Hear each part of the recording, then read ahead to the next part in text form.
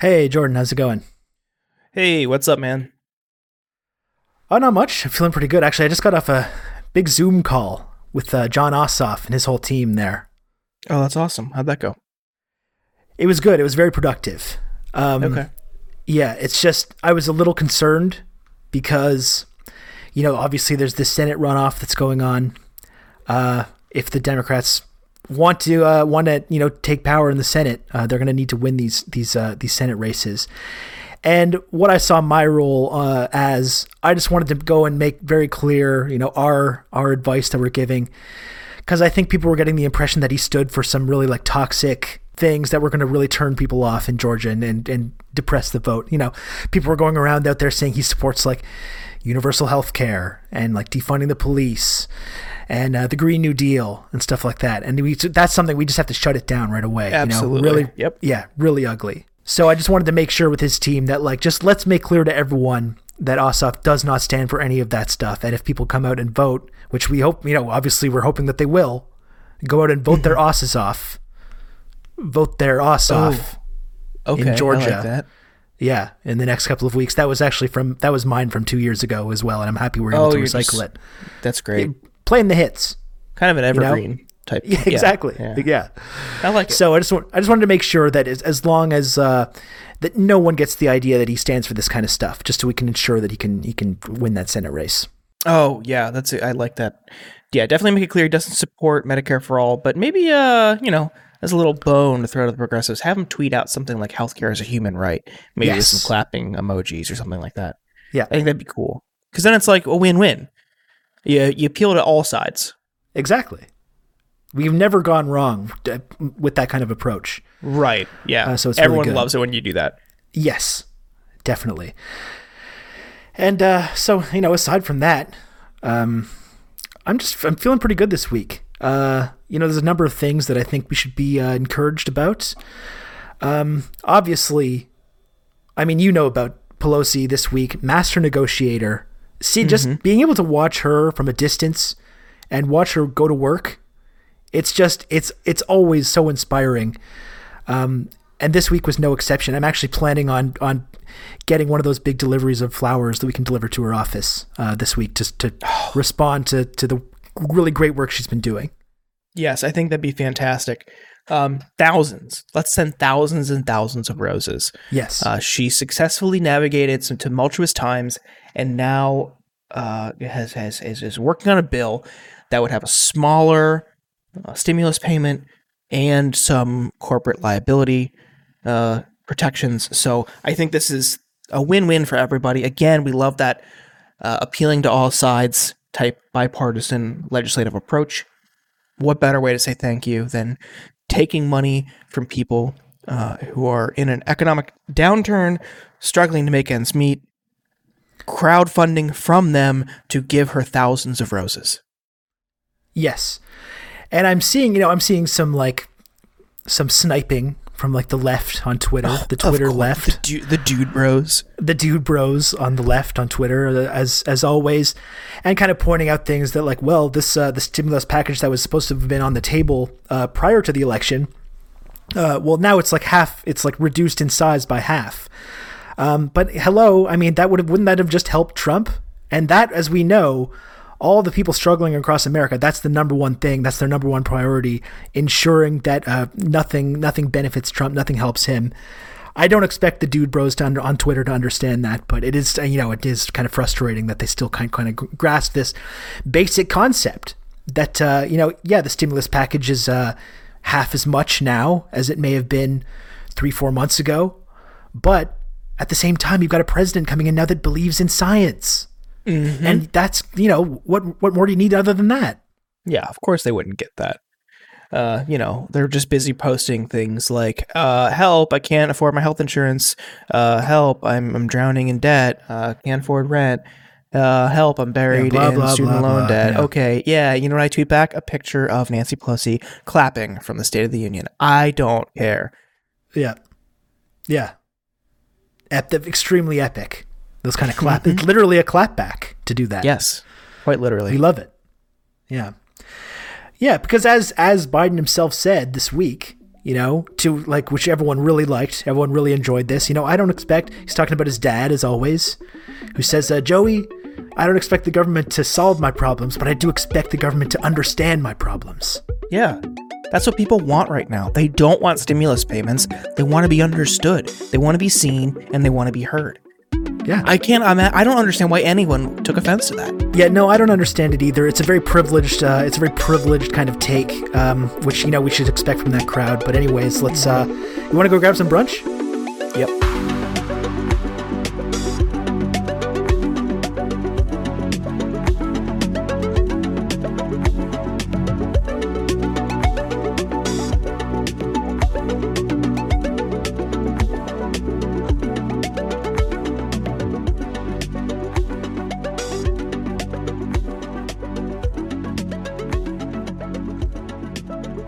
Okay, hello and welcome everyone. It's The Insurgents, episode 50.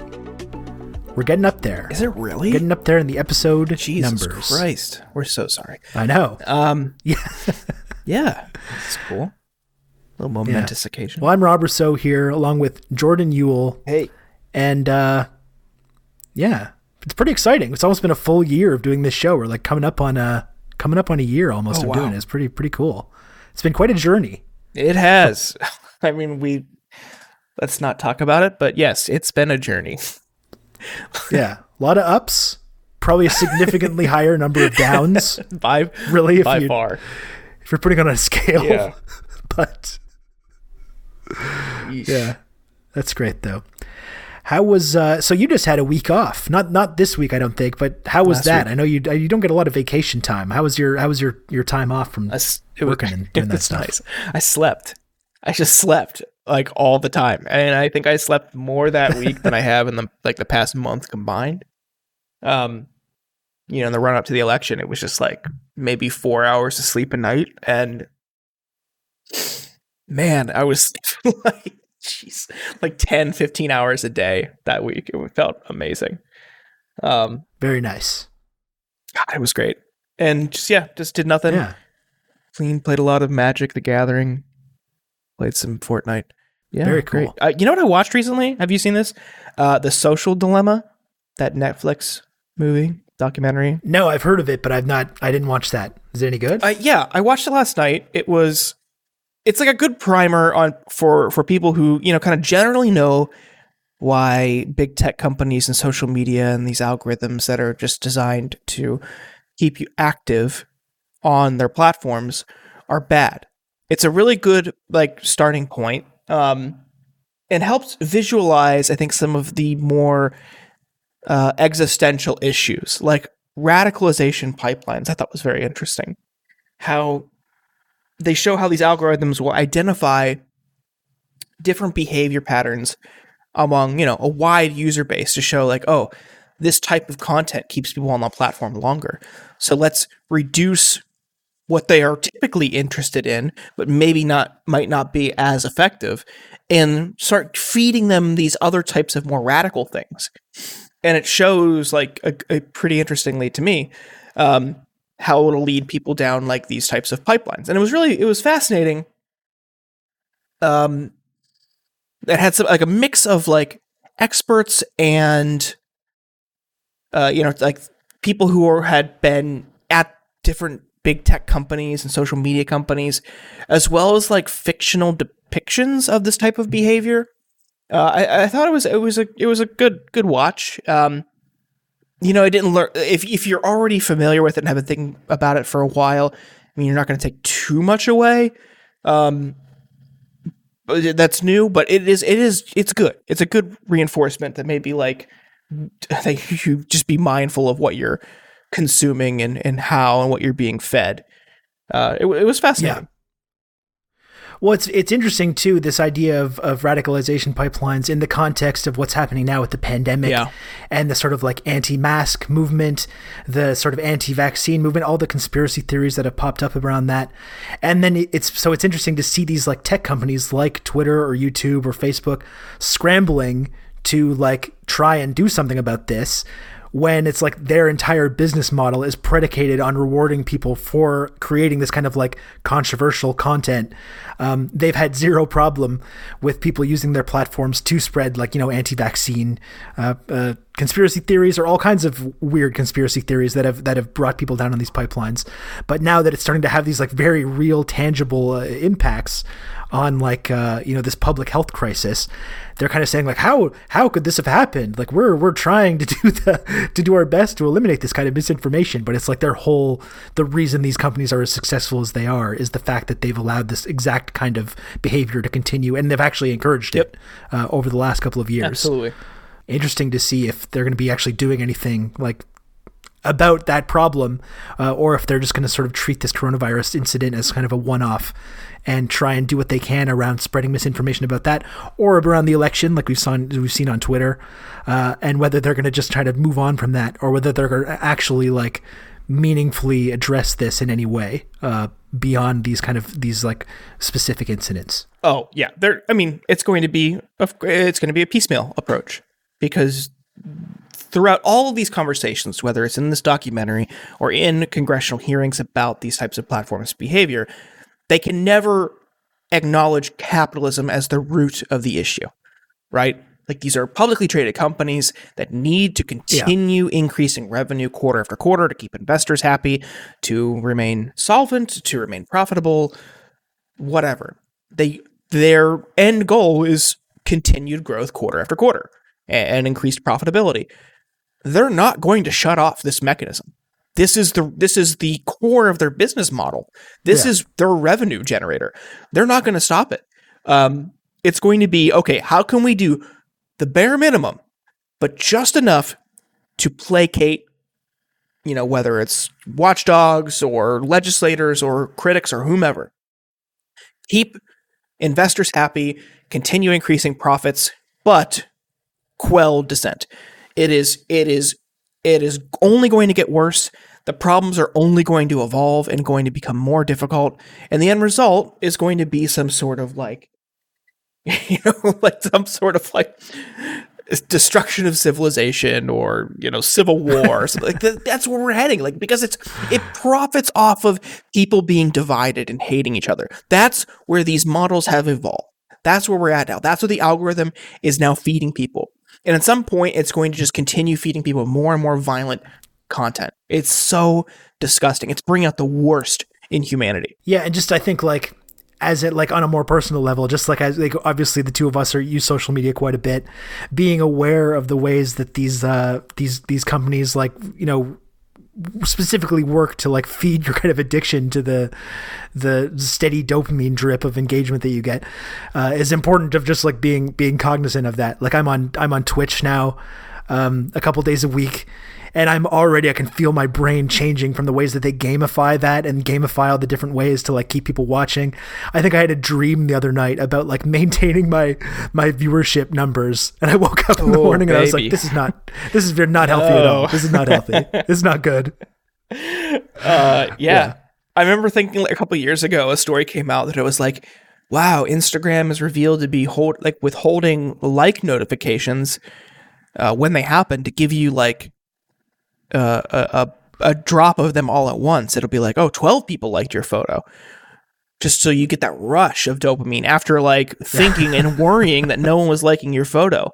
And like it's manipulative. I remember thinking that a couple of years ago, like, wow, so that's bad. Now it's like, people are like shooting other people based off of what they see. Like, okay, it's only getting worse. It's only going to continue getting worse. Wonderful.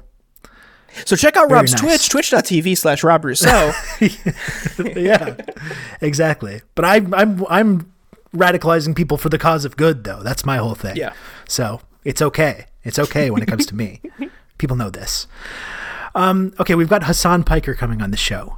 Friend of the show. It's his third appearance. It's rounding out the Hasan Piker trilogy of Insurgents episodes.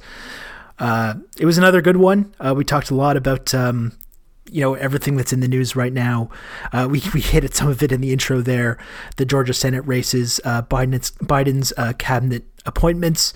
We talked a bit about like Obama talking and his statements about defunding the police that caused some controversy this week. always a pleasure to speak to him, and we had a great conversation with Hasan. Yeah, it went really great. What you said.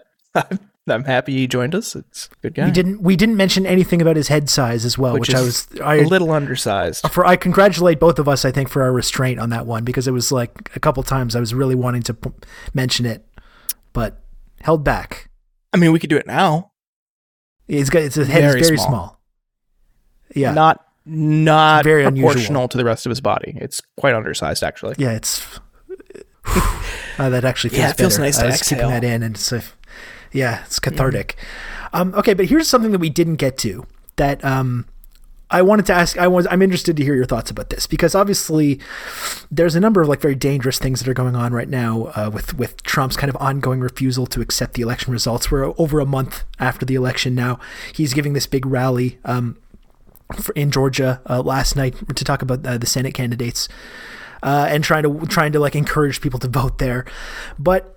So I think we've talked about this in the past couple of episodes, how kind of dangerous it is to plant this idea in people's minds that this election was not legitimate. And we talked a little bit about this with Hasan, and about how much of a dangerous effect that can have like on American democracy, and how we don't know how it's going to work. But one thing I'm kind of starting to wonder is whether this is going to have any kind of like depressing turnout.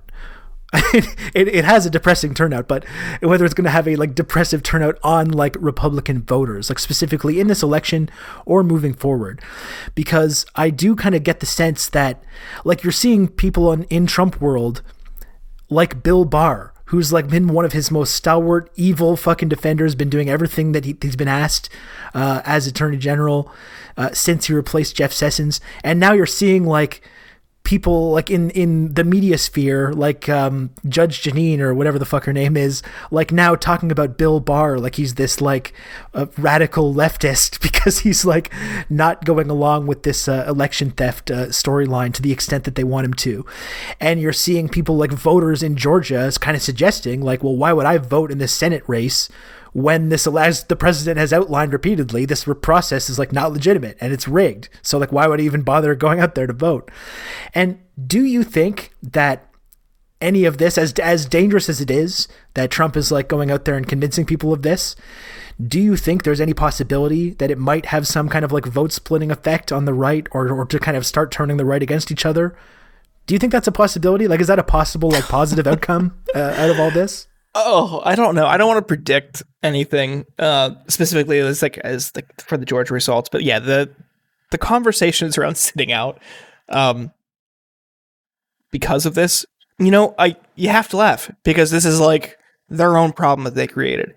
And it also kind of ties into the social media problem that we were just talking about. Like, this is what you get. You get like chaotic behavior because it just fuels these types of like the more ludicrous behavior. Or the more ludicrous content and takes. So, I don't know. I don't know if it's going to be like a huge like seismic effect yet, but it's a sign of things to come. I think we'll see more of a fracturing of the right. You're going to have the hardliner Trump like conspiracy fringe grow, become even more radicalized, further maybe distance themselves from the Republican establishment. I mean, you saw that kind of Tea Party fracture in 2008. Like, this is another moment that I think some right-wing political interests will fuel. I think it's going to be part social media, part people doubling down. Trump's going to fan those flames because it's going to benefit him. And you're going to have like institutional support similar to how they broke the Tea Party off of the right. I mean, that led, as sad as it is, it led to Tea Party caucus in the House, and it led to Republicans taking back the House in 2010. So yeah, yes, I do think it's gonna continue, and I do think it'll have an impact. But I think it'll be an impact of more crazies being elected to the House in 2022, more Marjorie Taylor Greens. Well, so you're going against a big, prominent girl boss, historic Congress people. That's interesting. Wow. But No, it is an interesting phenomenon, and yeah, I think that's kind of my feeling of it. Like it's kind of scary in a way. Like there's a right wing populist movement that's like growing in the United States that views like Fox News as being like moderate liberals. Yeah. On one hand, that's kind of terrifying. On the other hand, you could possibly point to a situation where like, well, maybe this is going to create some kind of rift in the conservative movement in America that could make it more difficult for like the powerful conservatives in Congress to kind of manage the voting base that they've kind of cultivated carefully and deliberately fed misinformation to for generations. We're seeing the same thing in Canada, by the way. It's kind of very interesting. We've got these like right-wing premiers, which are basically like governors, like they're the top political figures like in the provinces. So we've got like François Legault in Quebec, Doug Ford in Ontario, Brian Pallister in Manitoba, and Jason Kenney in Alberta. And these are all like right-wing conservatives. Like they could not be like more pro small business, tax cuts and whatever. Like meanwhile, a lot of these guys, especially in the early moments of the pandemic, were like playing footsie with the sort of like anti-lockdown movement, kind of able to suggest in order to score points on Justin Trudeau that like, oh, we don't want to lock down like the kind of the liberals want us to, or pushing back on having a strong, forceful response to coronavirus. But now that we're seeing cases now spiking in all of these provinces who all tried to like reopen much, much too early, now you have this bizarre situation where there's this like new right-wing populist movement that are going and protesting their like super conservative premiers. So it's the same kind of a situation where it's like it's encouraging in one way. It's like it would be a good thing possibly for the right vote to get split amongst the more traditional conservatives and this new crop of like really, really out there kind of far right crazies. But yeah, the scary part of that is like, well, what if the right wing crazies replace the crop of so-called moderate conservatives? That creates a whole new dangerous situation. So it's kind of hard to know like which way it's going to go. And that was Canada Corner on the podcast. Yeah, I mean, I just think it's only going to get worse. Sorry, this was where my head's at. Yeah. And you can generally point to that with anything that we talk about on the show, the climate, Yep. Income inequality, refugee crisis. Because there's always going to be kind of stuff. Rat fucks who are willing to sell you out to further their political careers or their bottom line or, careers, whatever. Yeah. They're just fucking weasels who don't care. Don't care about you. Don't care about the greater good. Are greedy, only care about themselves. And those are the people that are just insane and narcissistic enough to run for office because it's a flattering position. You get power, you get control, you get money, you get fame, you get attention. Freaks run for office mostly. And those are the people that control everything. So we're fucked because people are insane. Well, I'm feeling great now. Let's talk to Hasan. It's great to catch up as always. Let's bring on Hasan Piker. Again, friend of the show. Always a pleasure to talk to Hasan. He's going to be joining the show right after this.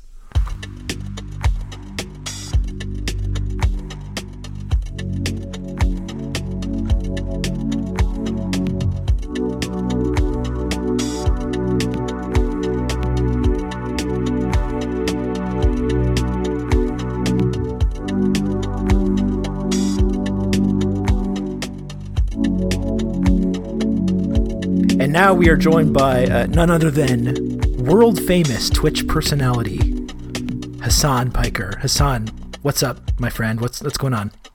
What's going on, guys? Thank you for having me. This is exciting. Yeah, of course. It's great to talk to you. Great to meet you. We've heard a lot about you. Yeah. I wanted to space my appearance out away from that horrible monster Ken Klippenstein as best as possible. Yeah. Fair. Very fair. He's terrible. I hear he is CIA. I mean, I've suspected that for a while. I haven't gotten any confirmation, but that's kind of, Look, I'm a 14-year-old tanky on the internet, and when my mom doesn't give me chicken tendies, she is CIA. Ken Klippenstein, also CIA. Anyone that displeases me is probably working with the feds. Yeah, even if not knowingly, like at least like they're like an unwitting pawn of them, Yeah. Exposing what they're doing, exposing things that they're trying to keep secret is exactly what they want, actually. So yeah, and that he has sources just confirms my suspicion. Anyway, I'm really excited for Intro to Poli-Sci next year when I go to college. Yeah. Well, Intro to Poli-Sci is CIA as well.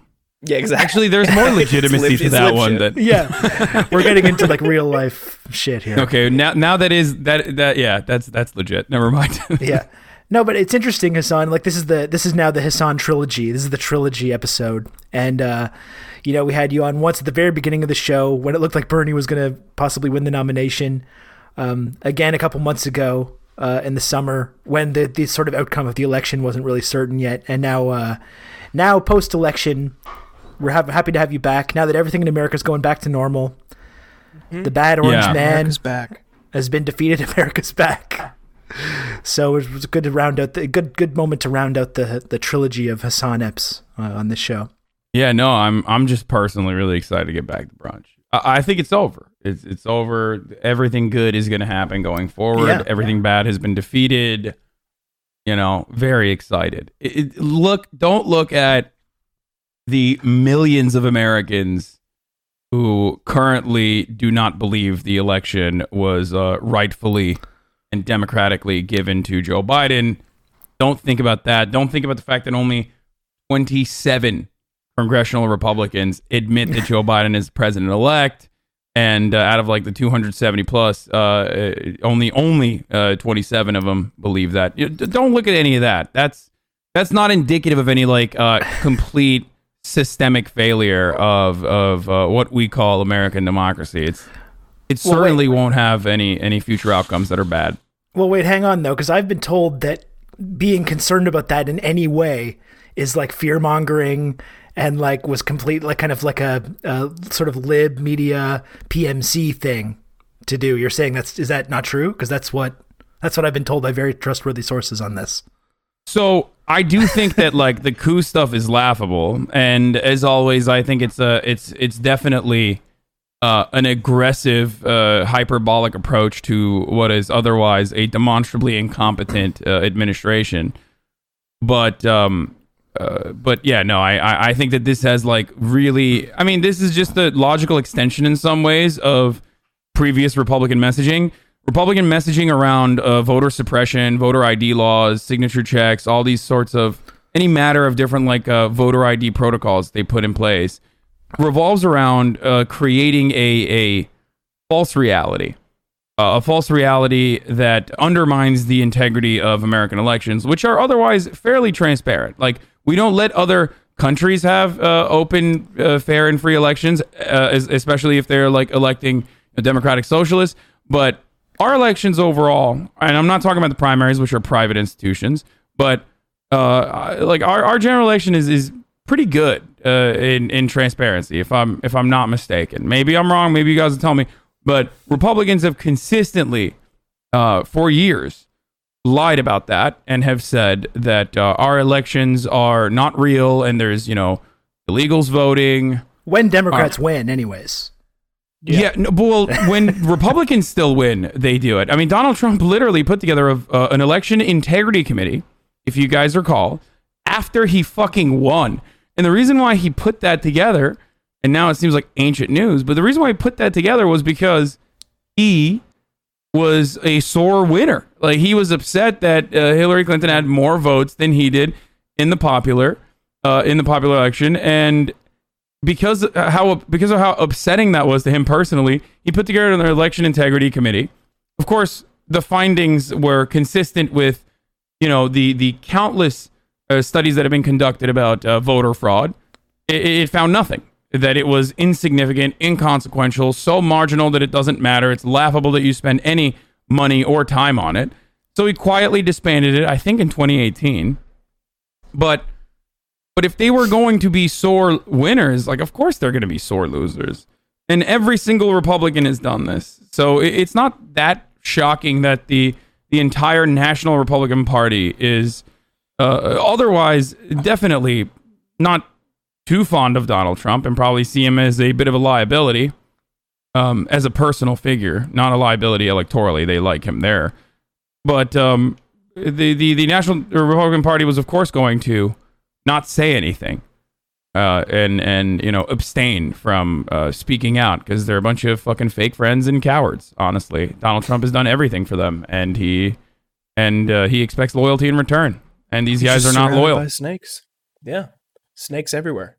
Yeah, my impression of like the whole legitimacy of the process is more like the actual election seems pretty transparent and legitimate. What's not legitimate is like the Electoral College and the Senate, which like disregard the feelings and the views of millions and millions of people. But in terms of the actual votes and the counting process, I mean, that seems pretty reliable. Oh, no, that's exactly what I was talking about. Sorry. Of course, the inequality is built into our process. Like from even in areas where there's supposed to be a more even distribution, or not even, but like a more direct distribution, a proportional distribution, like Congress, we have gerrymandering. So like every part of the American political structure relies on making American voters and their votes not count evenly and equally. So that's fundamental, and that's definitely a part of American politics. But I was just talking about the transparency and like vote counting and stuff. Yeah. So I mean, Trump is just refusing to accept defeat. You could make the argument that it's ultimately a dastardly ploy. Another way to look at it, it's like all a fundraising tactic, and ultimately he's just going to like pivot to running, like announcing he's running again and on Inauguration Day, and then just fundraising for 4 years. But despite that, so Biden won. The Democrats lost seats in the House. Fingers were pointed, but who's to blame? No real change at the DSCC other than like Sherry Bustos is more like a figurehead, is being replaced by Sean Maloney. But as far as like the operatives and the staffers who are still there, including like the heads of these entities, they're all relatively the same. So what do you think that spells going into 2022? I mean, we're going into possibly a gridlocked Congress with no real changes at the operational level. Does this give you faith, Hasan? No, absolutely not.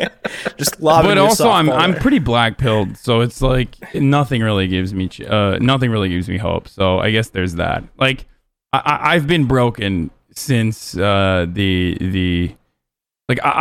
hit my high after Nevada, and ever since then I've just like ever since Super Tuesday and South Carolina and its reception in the media, I've been broken fundamentally. So nothing really phases me in that way, in that regard.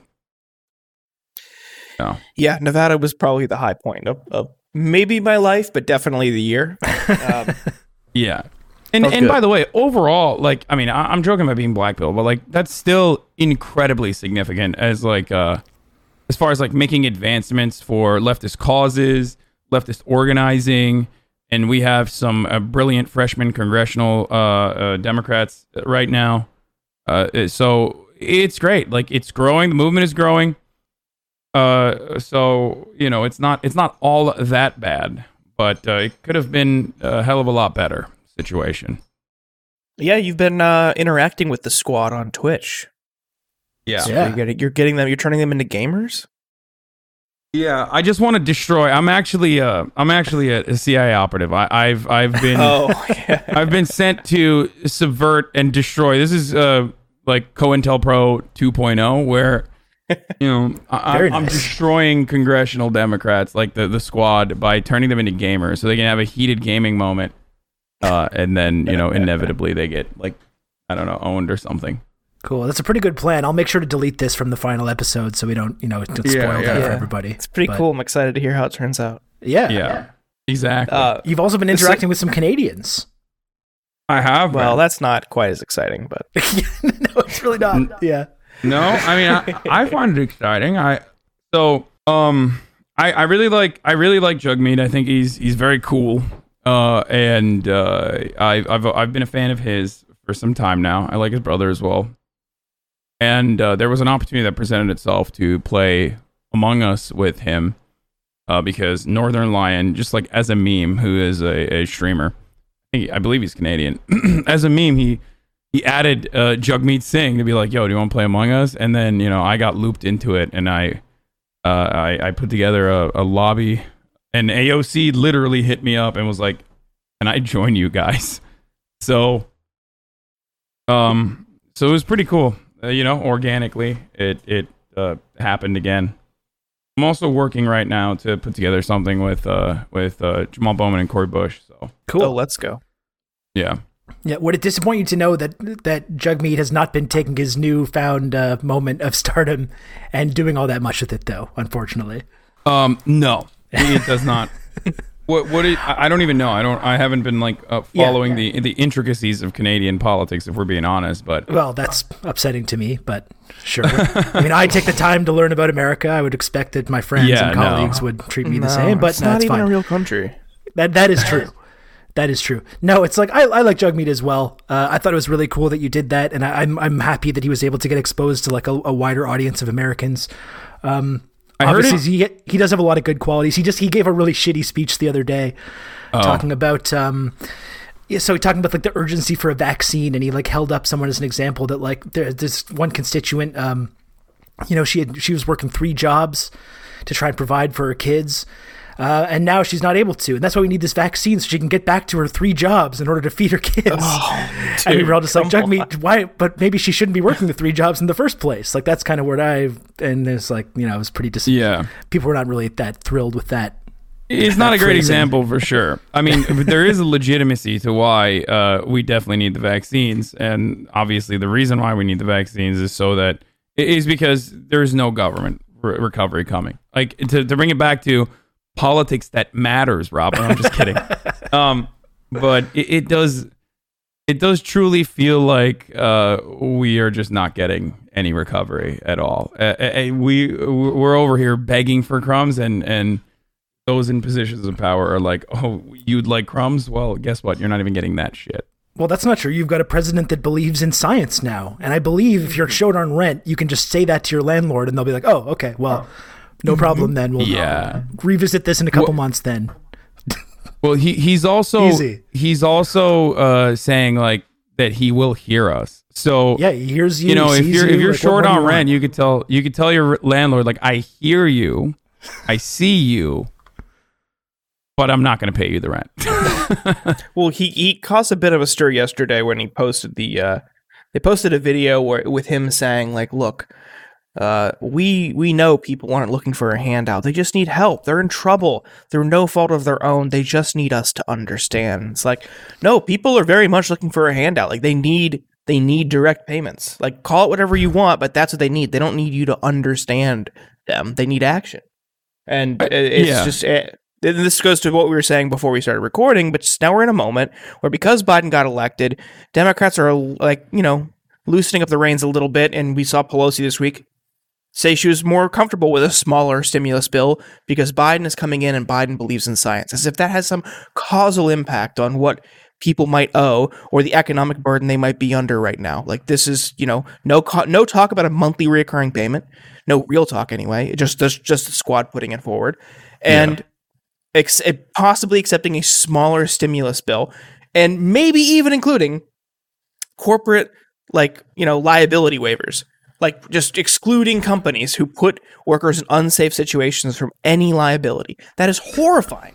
I mean, and that was Pelosi's justification for not voting for the larger stimulus package or not supporting it previously, right before the election. Yeah, and now it's like now we still have that, but without all the other stuff as well. So, do you guys want to know what the details are too? Because it makes it even more disgusting when you think about exactly what they're saying. So their counter argument is that this bipartisan bill only has 5 months of liability protection for corporations, rather than the Republican proposal, which has like a much longer, if not completely extendable liability protection. So it's basically just, again, neoliberal compromise politics. Who is this bipartisanship for? Nobody knows. I defended Nancy Pelosi a little bit. I made the mistake of defending Nancy Pelosi by saying everyone is yelling at her, but like the true villain here is Mitch McConnell, and it was Mitch McConnell that was the true villain. The reality is that Republicans are never going to concede. They're never going to actually come to terms with an agreement, no matter how small or big it is, because they already got their one bill out that helps corporations in the first stimulus package, and now it's political capital for them. Like, they don't want to expend political capital. For them, working with the Democratic Party is literally political capital that they are not at liberty to spend. That's how fucked up this American political system is, where like Republicans are like, we can't even help our fucking constituents because that would imply that we cut a deal with Nancy Pelosi. And then that means that, you know, we can have some psychotic jet ski dealership owner come and fucking primary us with Donald Trump. You know what I mean? So that's the position that they're in. Now, the problem with Nancy Pelosi's sentiment now, or at least her opinion that has changed now, is that, well, Joe Biden is the president. Well, okay, but we don't have the Senate.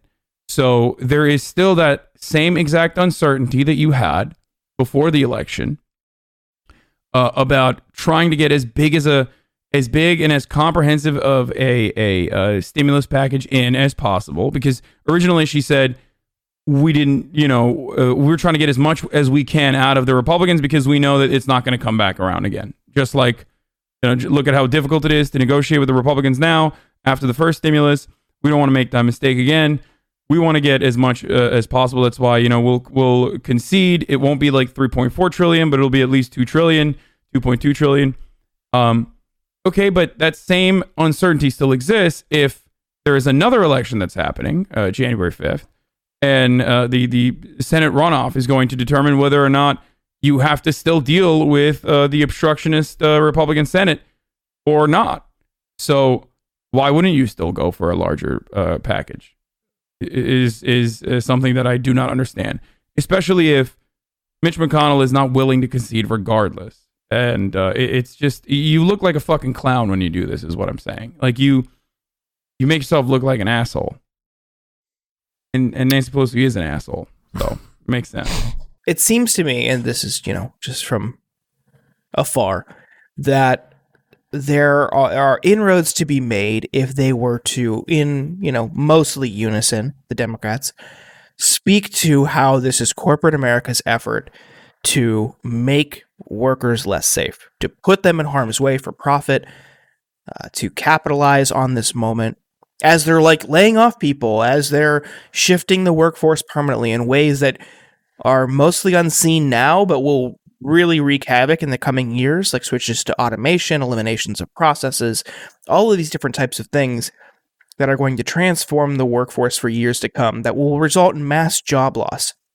These jobs aren't going to be replaced. People are finding ways around them, whether it's switching to all remote work, different types of things like that. But this could be a moment where the Democrats can come out and say, oh, look, companies are not your friends. Your bosses are not your friends. These corporations do not care about you. That is our opposition right now. It is Republicans working in tandem with corporate interests to put you in harm's way so they can profit more. They don't want you to sue them when they willingly put you in harm's way. Look at Tyson, the Tyson chicken plant, betting on how many workers were going to get sick. And people are dying because of these types of corporate decisions. That's what they can come out and say and whip support in their favor in opposition to this type of inclusion. But they won't do it. They refuse to talk about these types of things or working people's interests or attack corporate interests and the influence that has over politics and over our society, because at the end of the day, they want those donations, they want those affiliations, and they want those connections. And this is just, it's so unbelievably frustrating when you think about the history of the Democratic Party, especially at the turn of the 20th century, and how it used to be a workers' party, and how they ended up crushing populist uprising in like Kansas, because people were like, even people out there were like, you know what? No, this isn't, these politicians, these companies don't care about us. They will sell us out to dry. So they squashed them and turned it into a corporate elite party. They said, look, these podunk rednecks out in the middle of Kansas don't know what they're talking about.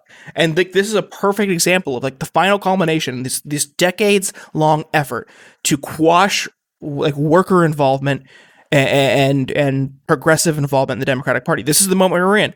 It's okay. Do we want 5 months of corporate liability protection or 10 months? Pick your poison. Yeah. They don't even, like, honestly, you're right. They of course need to win over corporate donors and can't come across as like in opposition as these corporations, because corporations are good for them, right? But at least they could operate like the fucking Republicans do a little bit, not on policy, which is something that Democrats are very willing and able to do, but on the way that they run campaigns and politics and messaging. Republicans message year round about the psychotic worldview that they have in an effort to galvanize, in an effort to embolden their base, in an effort to polarize further. They run on that polarization, right? Democrats, on the other hand, are constantly talking about unity. So what they should be doing, and what I was always critical of Nancy Pelosi, at least on this front, is not use the gift that Mitch McConnell was giving you to make an argument as to why you should never allow a Republican to win a Senate seat ever again. Like, stress the importance of Senate, stress the importance of Senate seats, stress the importance of congressional House seats as well, and how you guys were doing a great job in the House by putting together comprehensive stimulus packages that the Republicans were willing to even look at because of their disdain for the American working class. Everyone is suffering. We understand that you're suffering. What we must do here and now is offer you relief. That is a necessity. Trump understands it. It's the fucking congressional Republicans that refuse to come on board with it. This should have been the message that Nancy Pelosi ran on, or Nancy Pelosi fucking screamed about from the rooftops over and over again, and yet they didn't do that. They kept quiet for months. Like the fact that Republicans were able to push through Amy Coney Barrett rather than another stimulus package. Like, that's insane to me. That's so disgusting that they didn't the Democrats at least didn't even use that as an opportunity to message around it, to make an argument for why you have to vote for them. Right? In fact, they kind of came together and said, like, actually, she's not that bad. This whole process was all right, actually. Never mind. That was kind of their messaging around that. Yeah, that was really crazy. Interesting choice. Yeah, they did a good job with, like, talking about the ACA and how that will be undermined, and really beefed up that side.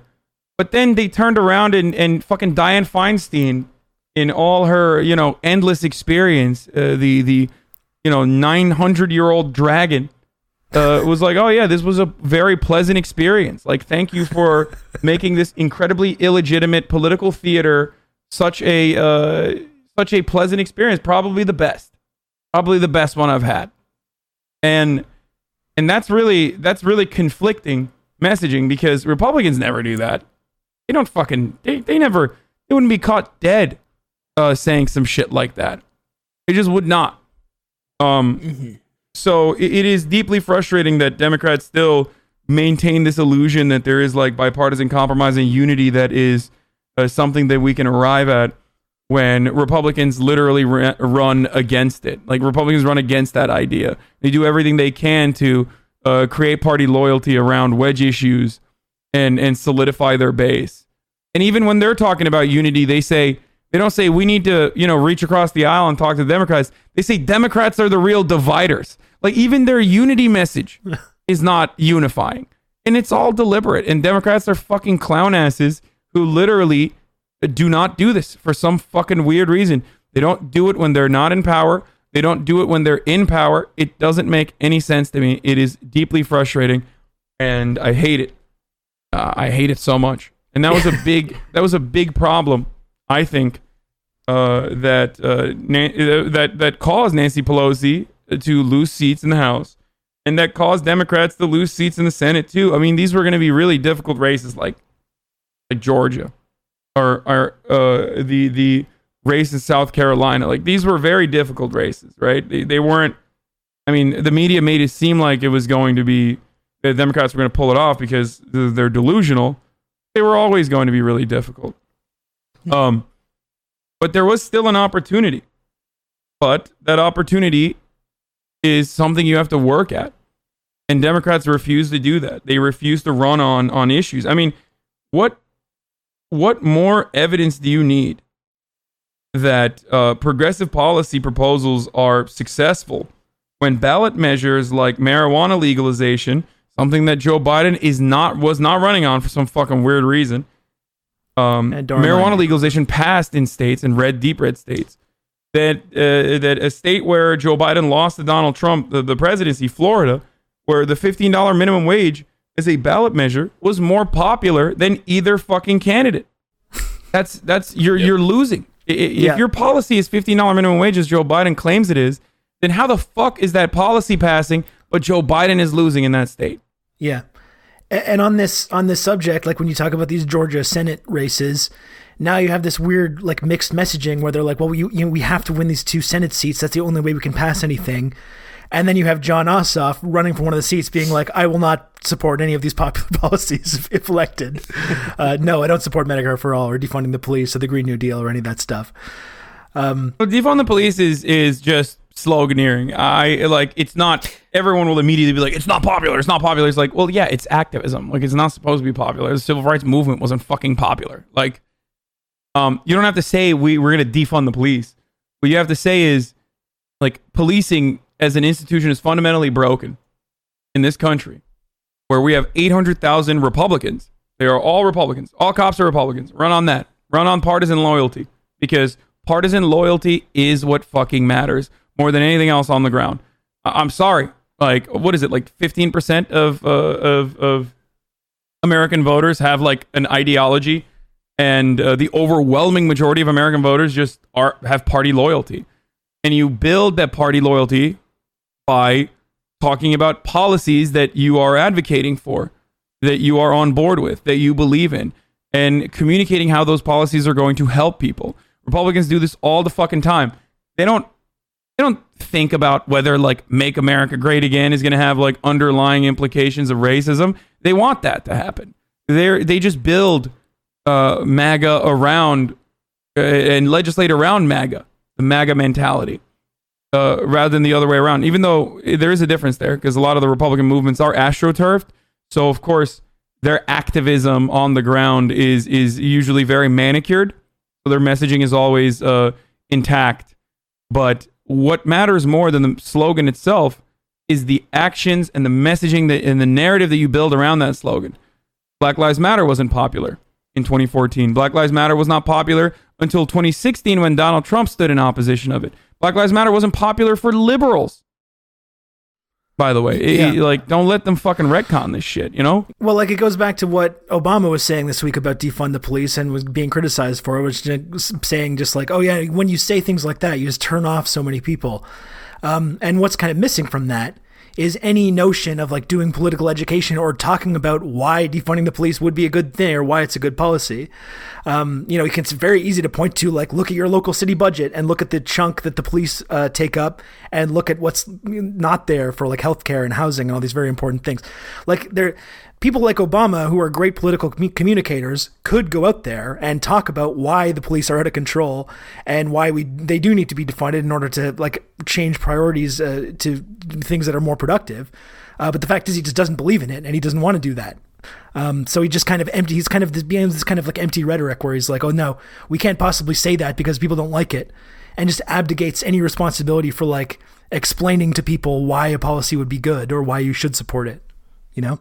If one side is constantly defining the narrative around a particular slogan, like the Republicans always do very craftily and handily, and the other side, at least on mainstream media, is not using their institutional power, is not using their institutional legitimacy to reframe the conversation around inflated police budgets or lack of police accountability. Issues that actually do matter to the people, issues that actually are successful at the local level, then all you're doing is caving to the Republicans and allowing them to define the conversation and trying to also work as a stopgap measure against an otherwise popular activist movement. You can't say defund the police is not popular when it stemmed out of Black Lives Matter, which had at its peak had like 67% popularity or something, which was fucking insane. And also defund the police was successful.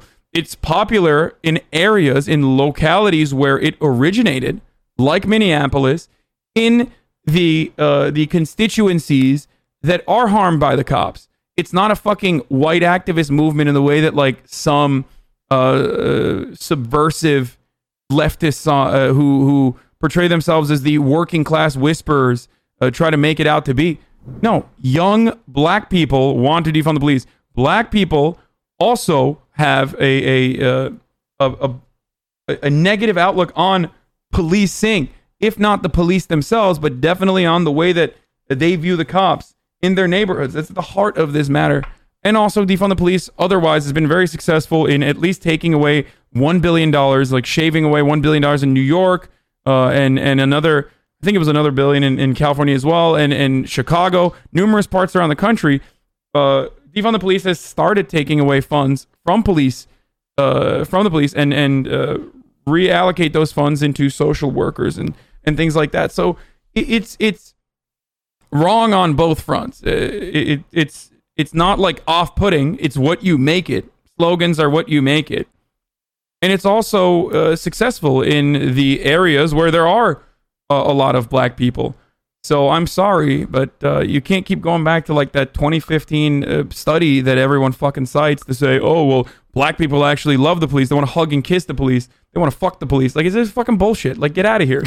Like, yeah. Like at the if the most reliable information that you have on black people's opinion of police is, even in that circumstance, like it's a 50-50 split between people being terrified of the police and people saying, no, we want more policing in these neighborhoods, then I don't think that's a winning argument. And it's not one that like leftists should be even engaging with seriously. The reality is policing is a fundamentally broken institution in America. Like, and it desperately needs reform. It desperately needs radical changes. It is still, some form of policing is always going to be a necessity. I'm not like a full police abolitionist or anything like that. I know that there are a lot of anarchists out there that are, who have really great and honest and awesome intentions, and they're at the forefront of activism and organizing, and even they themselves recognize that like it's not going to happen overnight, and even they themselves recognize that some form of like, you know, community policing is always going to be a necessity, right? So we all just want policing to work. Everyone wants policing to work. Everyone likes law and order. It's not like black people aren't inherently lawless or disordered. They want law and order, but at least in impoverished communities, for black people, the presence of police usually implies lawlessness and disorder for them, and that's the problem. Yeah, it's that broken window style of policing that leads to like just terrible outcome. Get the police to treat black communities like they do white communities. Get the police to treat poor communities as they do rich communities. Right. And a lot less people will be fucking upset about it. And also demilitarize them while you're at it. Yeah. Crazy. And you were saying earlier, like there's these polls and, you know, certain writers and you know, pundits point to, you know, cherry-picked data points or anecdotes from people that they talk to on the street. It's like, well, I just talked to this guy who lives in Baltimore and he loves the cops. And it's like, everyone loves the cops here. And it's like, well, you know, the framing, what was the question? What was the methodology for the study? What was the methodology? And I cannot imagine if you were to ask, let me rephrase that. If you were to ask most people or you know, a robust sample size in a community like Baltimore, have the police, you know, been aggressive or abusive or mean or racist or violent toward you or someone you know, a vast majority would say yeah. I mean, they do. There are studies on it. Yeah. The majority of black people, according to the latest YouGov study at least, like say that, I think it was like 69% or something of black people say that they have had a negative experience with police, or that they believe that the police has caused harm to them at some point. So there's definitely evidence for it. Like, it's not just fucking made up. But there's also the counter to that, where the response times in poorer neighborhoods for police is far, far longer. I think on average it's like 11 minutes or something, in comparison to white or wealthier neighborhoods where the police response time is 2 minutes, right? So that's definitely a problem. But that problem could actually be solved by reallocating funds and reallocating responsibilities away from cops whenever they're dealing with like loitering or homelessness or a wellness check. Like these are issues that cops should not be dealing with, right?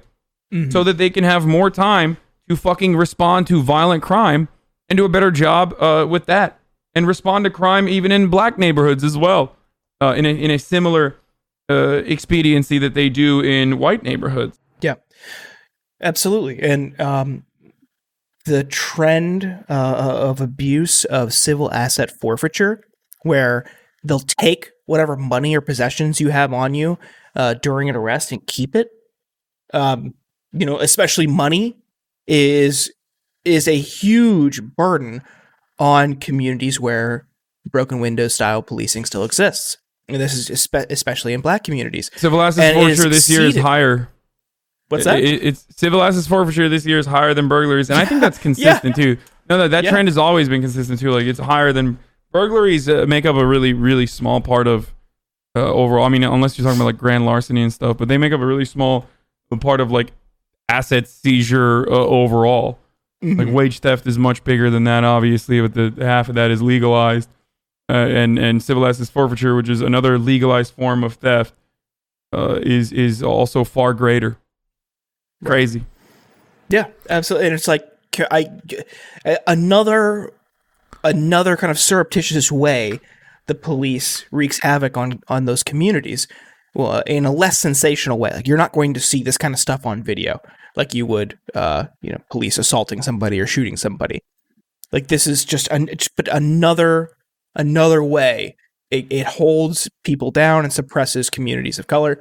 It's absolutely repugnant. But yeah, it was on that front. But anecdotes from certain writers going in and be like, do you feel safe with a cop around, or would you rather have no cops or something like that, just to kind of fit a square peg into a round hole to justify their argument. It doesn't negate any of that. And what's one thing we need to understand, these types of anecdotes that people are cherry picking to further their narrative just aren't very helpful. Yeah. Yeah. And last week we covered some of the viral footage that came out of El Sereno of these CHP cops violently evicting families like the night before Thanksgiving. And there's a very simple argument to be made there where it's just it costs more. It literally costs more to hire these cops at triple overtime on a holiday to evict teenagers in the middle of a pandemic than it would to just give housing to these families. That to me is what defund the police should be about. And if someone like Barack Obama came on TV and made that case, people would understand it and you would see the poll numbers rise. But because they don't believe in it, they have to just be held hostage to this idea that, it's not popular, so we can never say it. And that's why we can never talk about these things. But ultimately, it's a matter of you don't talk about it because you don't believe in it. You don't believe in making that case. If you did, the poll numbers wouldn't stay the same. Yeah. The hilarity there, it's like Jim Clyburn saying Medicare for all is not popular all around the country. It's like, no, it's not popular to you because you fucking made $1 million from people lobbying for you to say that. Like your district, the median salary to district or annual income is $30,000, dude. Like I'm pretty sure that your black and white and poor constituents overall would truly profoundly benefit from an expansion of Medicare coverage. So I find it so silly that he would take such a strong stance against it, while simultaneously even talking about fucking the policing issue as defund the police is a bad slogan. Meanwhile, ending that conversation with a qualifier that even if it's a good slogan in my district, I shut the fuck up about it because it's not a good slogan nationally. It's like, dude, come on.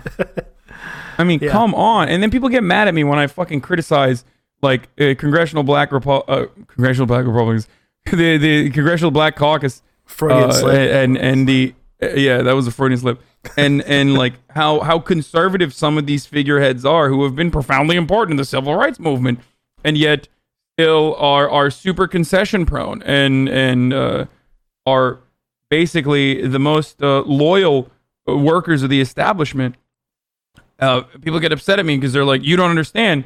They have been they've had to be they have been forced to concede. And it's like, no, I think we should expect more from our representatives. I think that's silly. It's silly to be like, oh yeah, he has to concede. He has to work with all these people because America is very racist. He's like learned that. Yeah, sure, but we gotta change it as best as we can, and that starts at the messaging front. That starts by welcoming the activists and listening to what they have to say and trying to compromise with them rather than expecting what the Republican messaging, the counter messaging is going to be like, and conceding to the Republicans before a conversation even fucking starts, and then simultaneously attacking the activists that are on your side, or supposed to be on your side functionally. Yeah, blaming them for the fact that they lost House seats. Yeah. Well, and also to me, okay, so one really good example of this is the fracking thing from a few months ago as well, where like fracking was quite unpopular nationally and in Pennsylvania. But because Biden got it in his head that you needed to support fracking in order to win the state, and because Republicans were saying Joe Biden wants to ban fracking. So then they had this whole flip-flop where he said, no, I will never ban fracking. I never want to do that. And they made sure to like illustrate that to people. And lo and behold, the poll numbers on fracking amongst rank and file Democrats went up. So when they say things like, well, we can't support Medicare for all because it's not popular, we can't support X and Y policy because it's not popular, if they just did support it and went on TV to talk about why it's good, and you had your like media arm on MSNBC talking about Medicare for all and saying it's a good, positive thing, it would be popular. The reason they don't do that is because their economic interests and the fact that they rely on like donations from insurance companies and pharmaceutical companies means that they don't support it. So in this whole idea that like, oh, we can't support it because it's not popular is just bullshit. Because if they did, just like for example, if Bernie Sanders had won the nomination, and if the Democratic Party by some fucking miracle had been like, okay, well, I guess we're getting on board with this, and you had people like Barack Obama going on TV and saying, yeah, we do support Medicare for all now, and you had their sort of like people, pundits on MSNBC backing them up, it would be popular. They don't do it because they don't support it. The irony is they do that all the time on issues that are not popular, but issues that appeal to their material interests, the interest of their corporate benefactors. Like earned income tax credits aren't ever going to be popular, no matter how much you fucking massage that shit. Okay, universal programs are, though. Medicare for all is. Like these are popular policies, and yet people still hyper focus on like the chances that a particular individual may or may not have in an election, in a hypothetical election. And that's just, that messaging is totally crafted and controlled by the media. So they end up voting for a person like Joe Biden while simultaneously holding the belief that they want Medicare for all. Right? Yeah. So it's deeply disturbing that they'll get on board with policies that aren't exactly popular. Just like they'll get on board with policies that, ironically, will cost us more, like the public option, which I'm obviously forced to support now because it is still an expansion on the pre-existing healthcare structure that we currently have, which is awful and not good enough, and it will take us one step closer towards socialized medicine. So now I'm on board with the public option. Don't think the Democrats are going to actually do anything about it. Don't think the Democrats are going to push it. But the public option, ironically, is more expensive than Medicare for all because it would be adding to the pre-existing privatized market healthcare, a government competitor that is paid for by taxes, whereas Medicare for all is literally the cheapest proposal. Either you have taking Obamacare and continuing with it, which is the second most expensive option, or you have the public option, which will add on top of that an additional hurdle, right? Which will make it more expensive overall. Or you have Medicare for all, which is the least expensive choice out of all three. And yet, if you ask everyone in the media, it's Medicare for all that's the expensive and inflated and costly proposal. It's so dumb. This is off of the Mercatus study, by the way, the libertarian Koch brothers think tank that wanted to show how costly Medicare for all was, and then ended up owning themselves by showing how it would actually cost Americans overall less Yeah. than the current privatized Obamacare healthcare structure. But like you're pointing out too, even though that study did show that, that didn't stop people from the media, not conservative media, but like liberals in the media, from going on and literally like explaining the wrong conclusions from this study and basically still presenting it as fact that it is more expensive. And then expecting Bernie to like defend this position of like, why do you support this expensive policy, even though the study that we're using to justify that literally shows it is less expensive. Very bizarre. Very bizarre. Well, it's bizarre only if you just don't factor in the material interests of the pharmaceutical industry. Like, that's when it's bizarre. But as soon as you recognize that, I mean, those are the same people that the Democrats are getting paid by, or the Democrats are fearful of like special interest groups coming in and pumping ads against them, then it's not so bizarre. You know. And that kind of, I think, brings us to a topic that we really wanted to get your thoughts on. So figureheads in the Democratic Party and in the establishment have not been friendly to the idea of Medicare for all, pointing to its cost, pointing to how difficult it would be to implement, and also pointing to more of a corporate and moderate and conservative talking point, the lack of consumer choice that we would have if we implemented this. And one of the critics, I think one of its staunchest critics over the past few years, has been Neera Tanden, who has just been picked by Joe Biden to be the director of the Office of Management and Budget. And this has caused a quite a stir, as she has been less than friendly to the progressive left over the past few years, but now is being framed by the Biden campaign and his supporters as the progressive pick for this position. They're like throwing a bow into the progressive wing with this. We picked your leader, is what Owen Higgins was told by one organization's head that the Biden campaign told them. So, Hasan, what's your take on the Tanden pick? We've got poster representation in the federal government now. I'm so excited. Now, the irony is that I think she's the sacrificial lamb that is a double whammy for the establishment Democrats, because one, they're super out of touch, and they get to say this is the progressive person that you wanted, but she's just not as well liked, and she's not going to get voted in, obviously, but also because she's a progressive, even though she fucking isn't, right? And two, when she inevitably will not be confirmed, a much worse person will likely be confirmed, right? So I think it's a double whammy there. On the one hand, you get to show that like progressives are disliked, and on the other, you put in a worse person into that position, a more austerity-driven fiscal conservative into that position there. Even though Neera Tanden herself is literally also a very austerity-focused, I guess, progressive at the Center for American Progress. Look no further than her advocacy for the grand bargain and cutting entitlements numerous times, like her advocacy for all that. And this is before we get to the foreign affairs. This is before we get to how she feels about like what we should do with Libya, for example.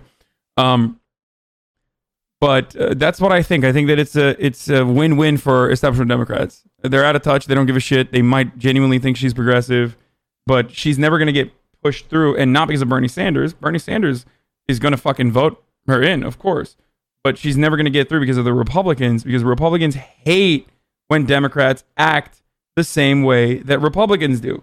They hate it when you have someone who is a meanie bobini on the timeline to them in the same way that they are all the fucking time.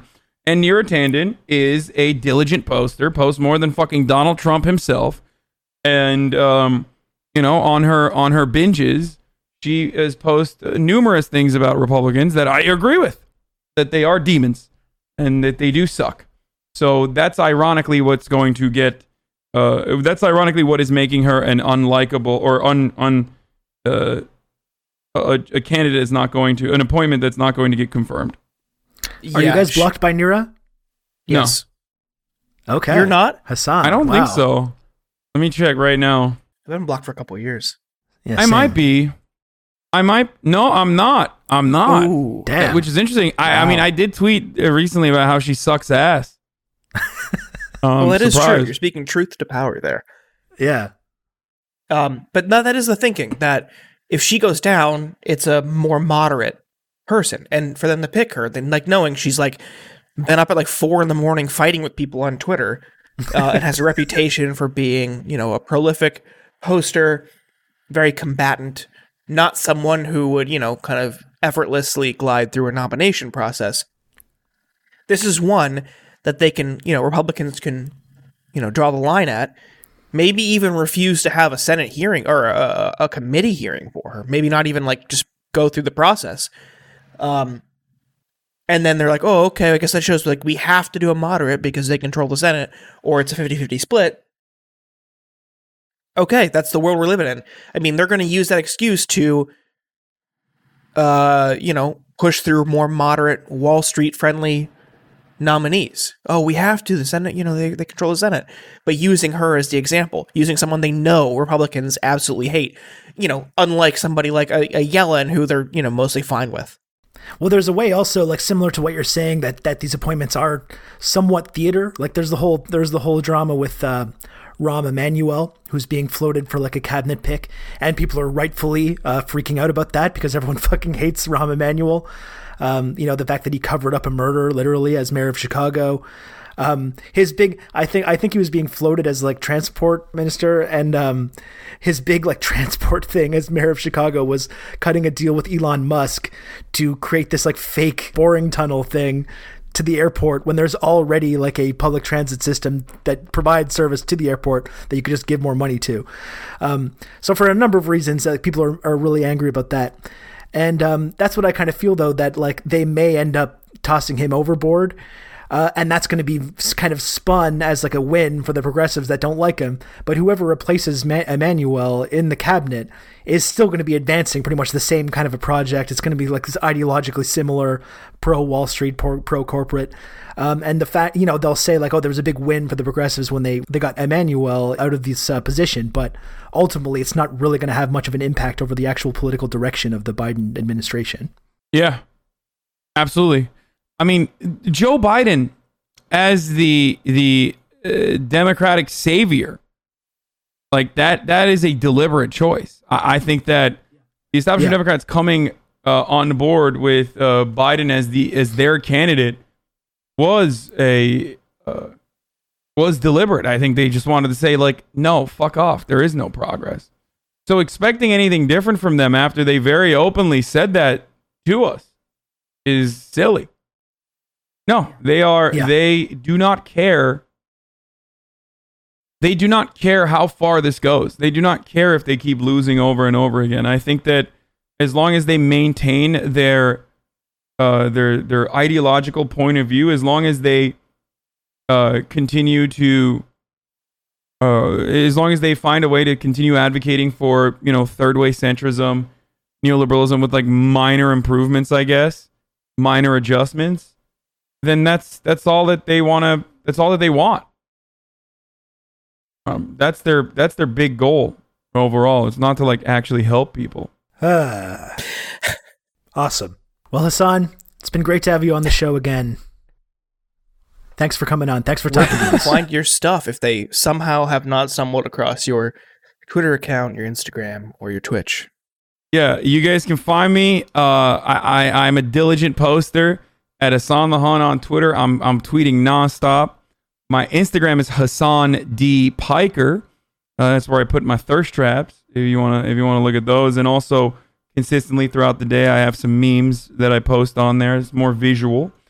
And lastly, you can find me live every single day at after 11 a.m. Pacific, unless I'm on a podcast. After 11 a.m. Pacific at twitch.tv/Hasanabi.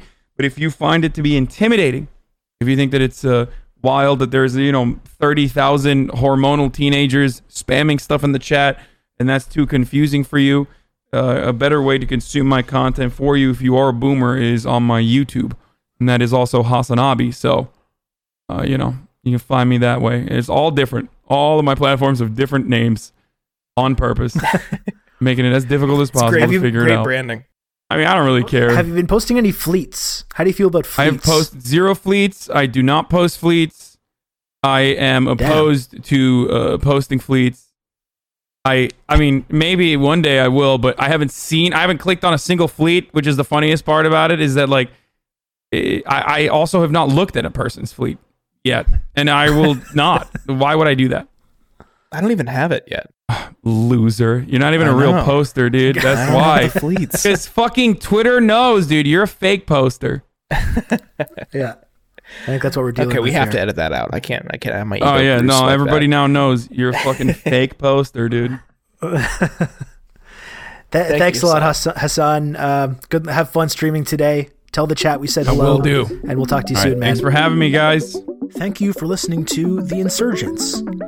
Please remember to subscribe over at theinsurgents.substack.com. Find the podcast on all your favorite podcast apps. And please remember to leave a review on Apple Podcasts. It's very helpful and we appreciate it a lot. But please, again, don't mention Ken Klippenstein in the review. He is banned from the show. It's a lifetime ban. So please do not mention him in the review. And we'll be back later this week with more of the content that you know and love. Goodbye.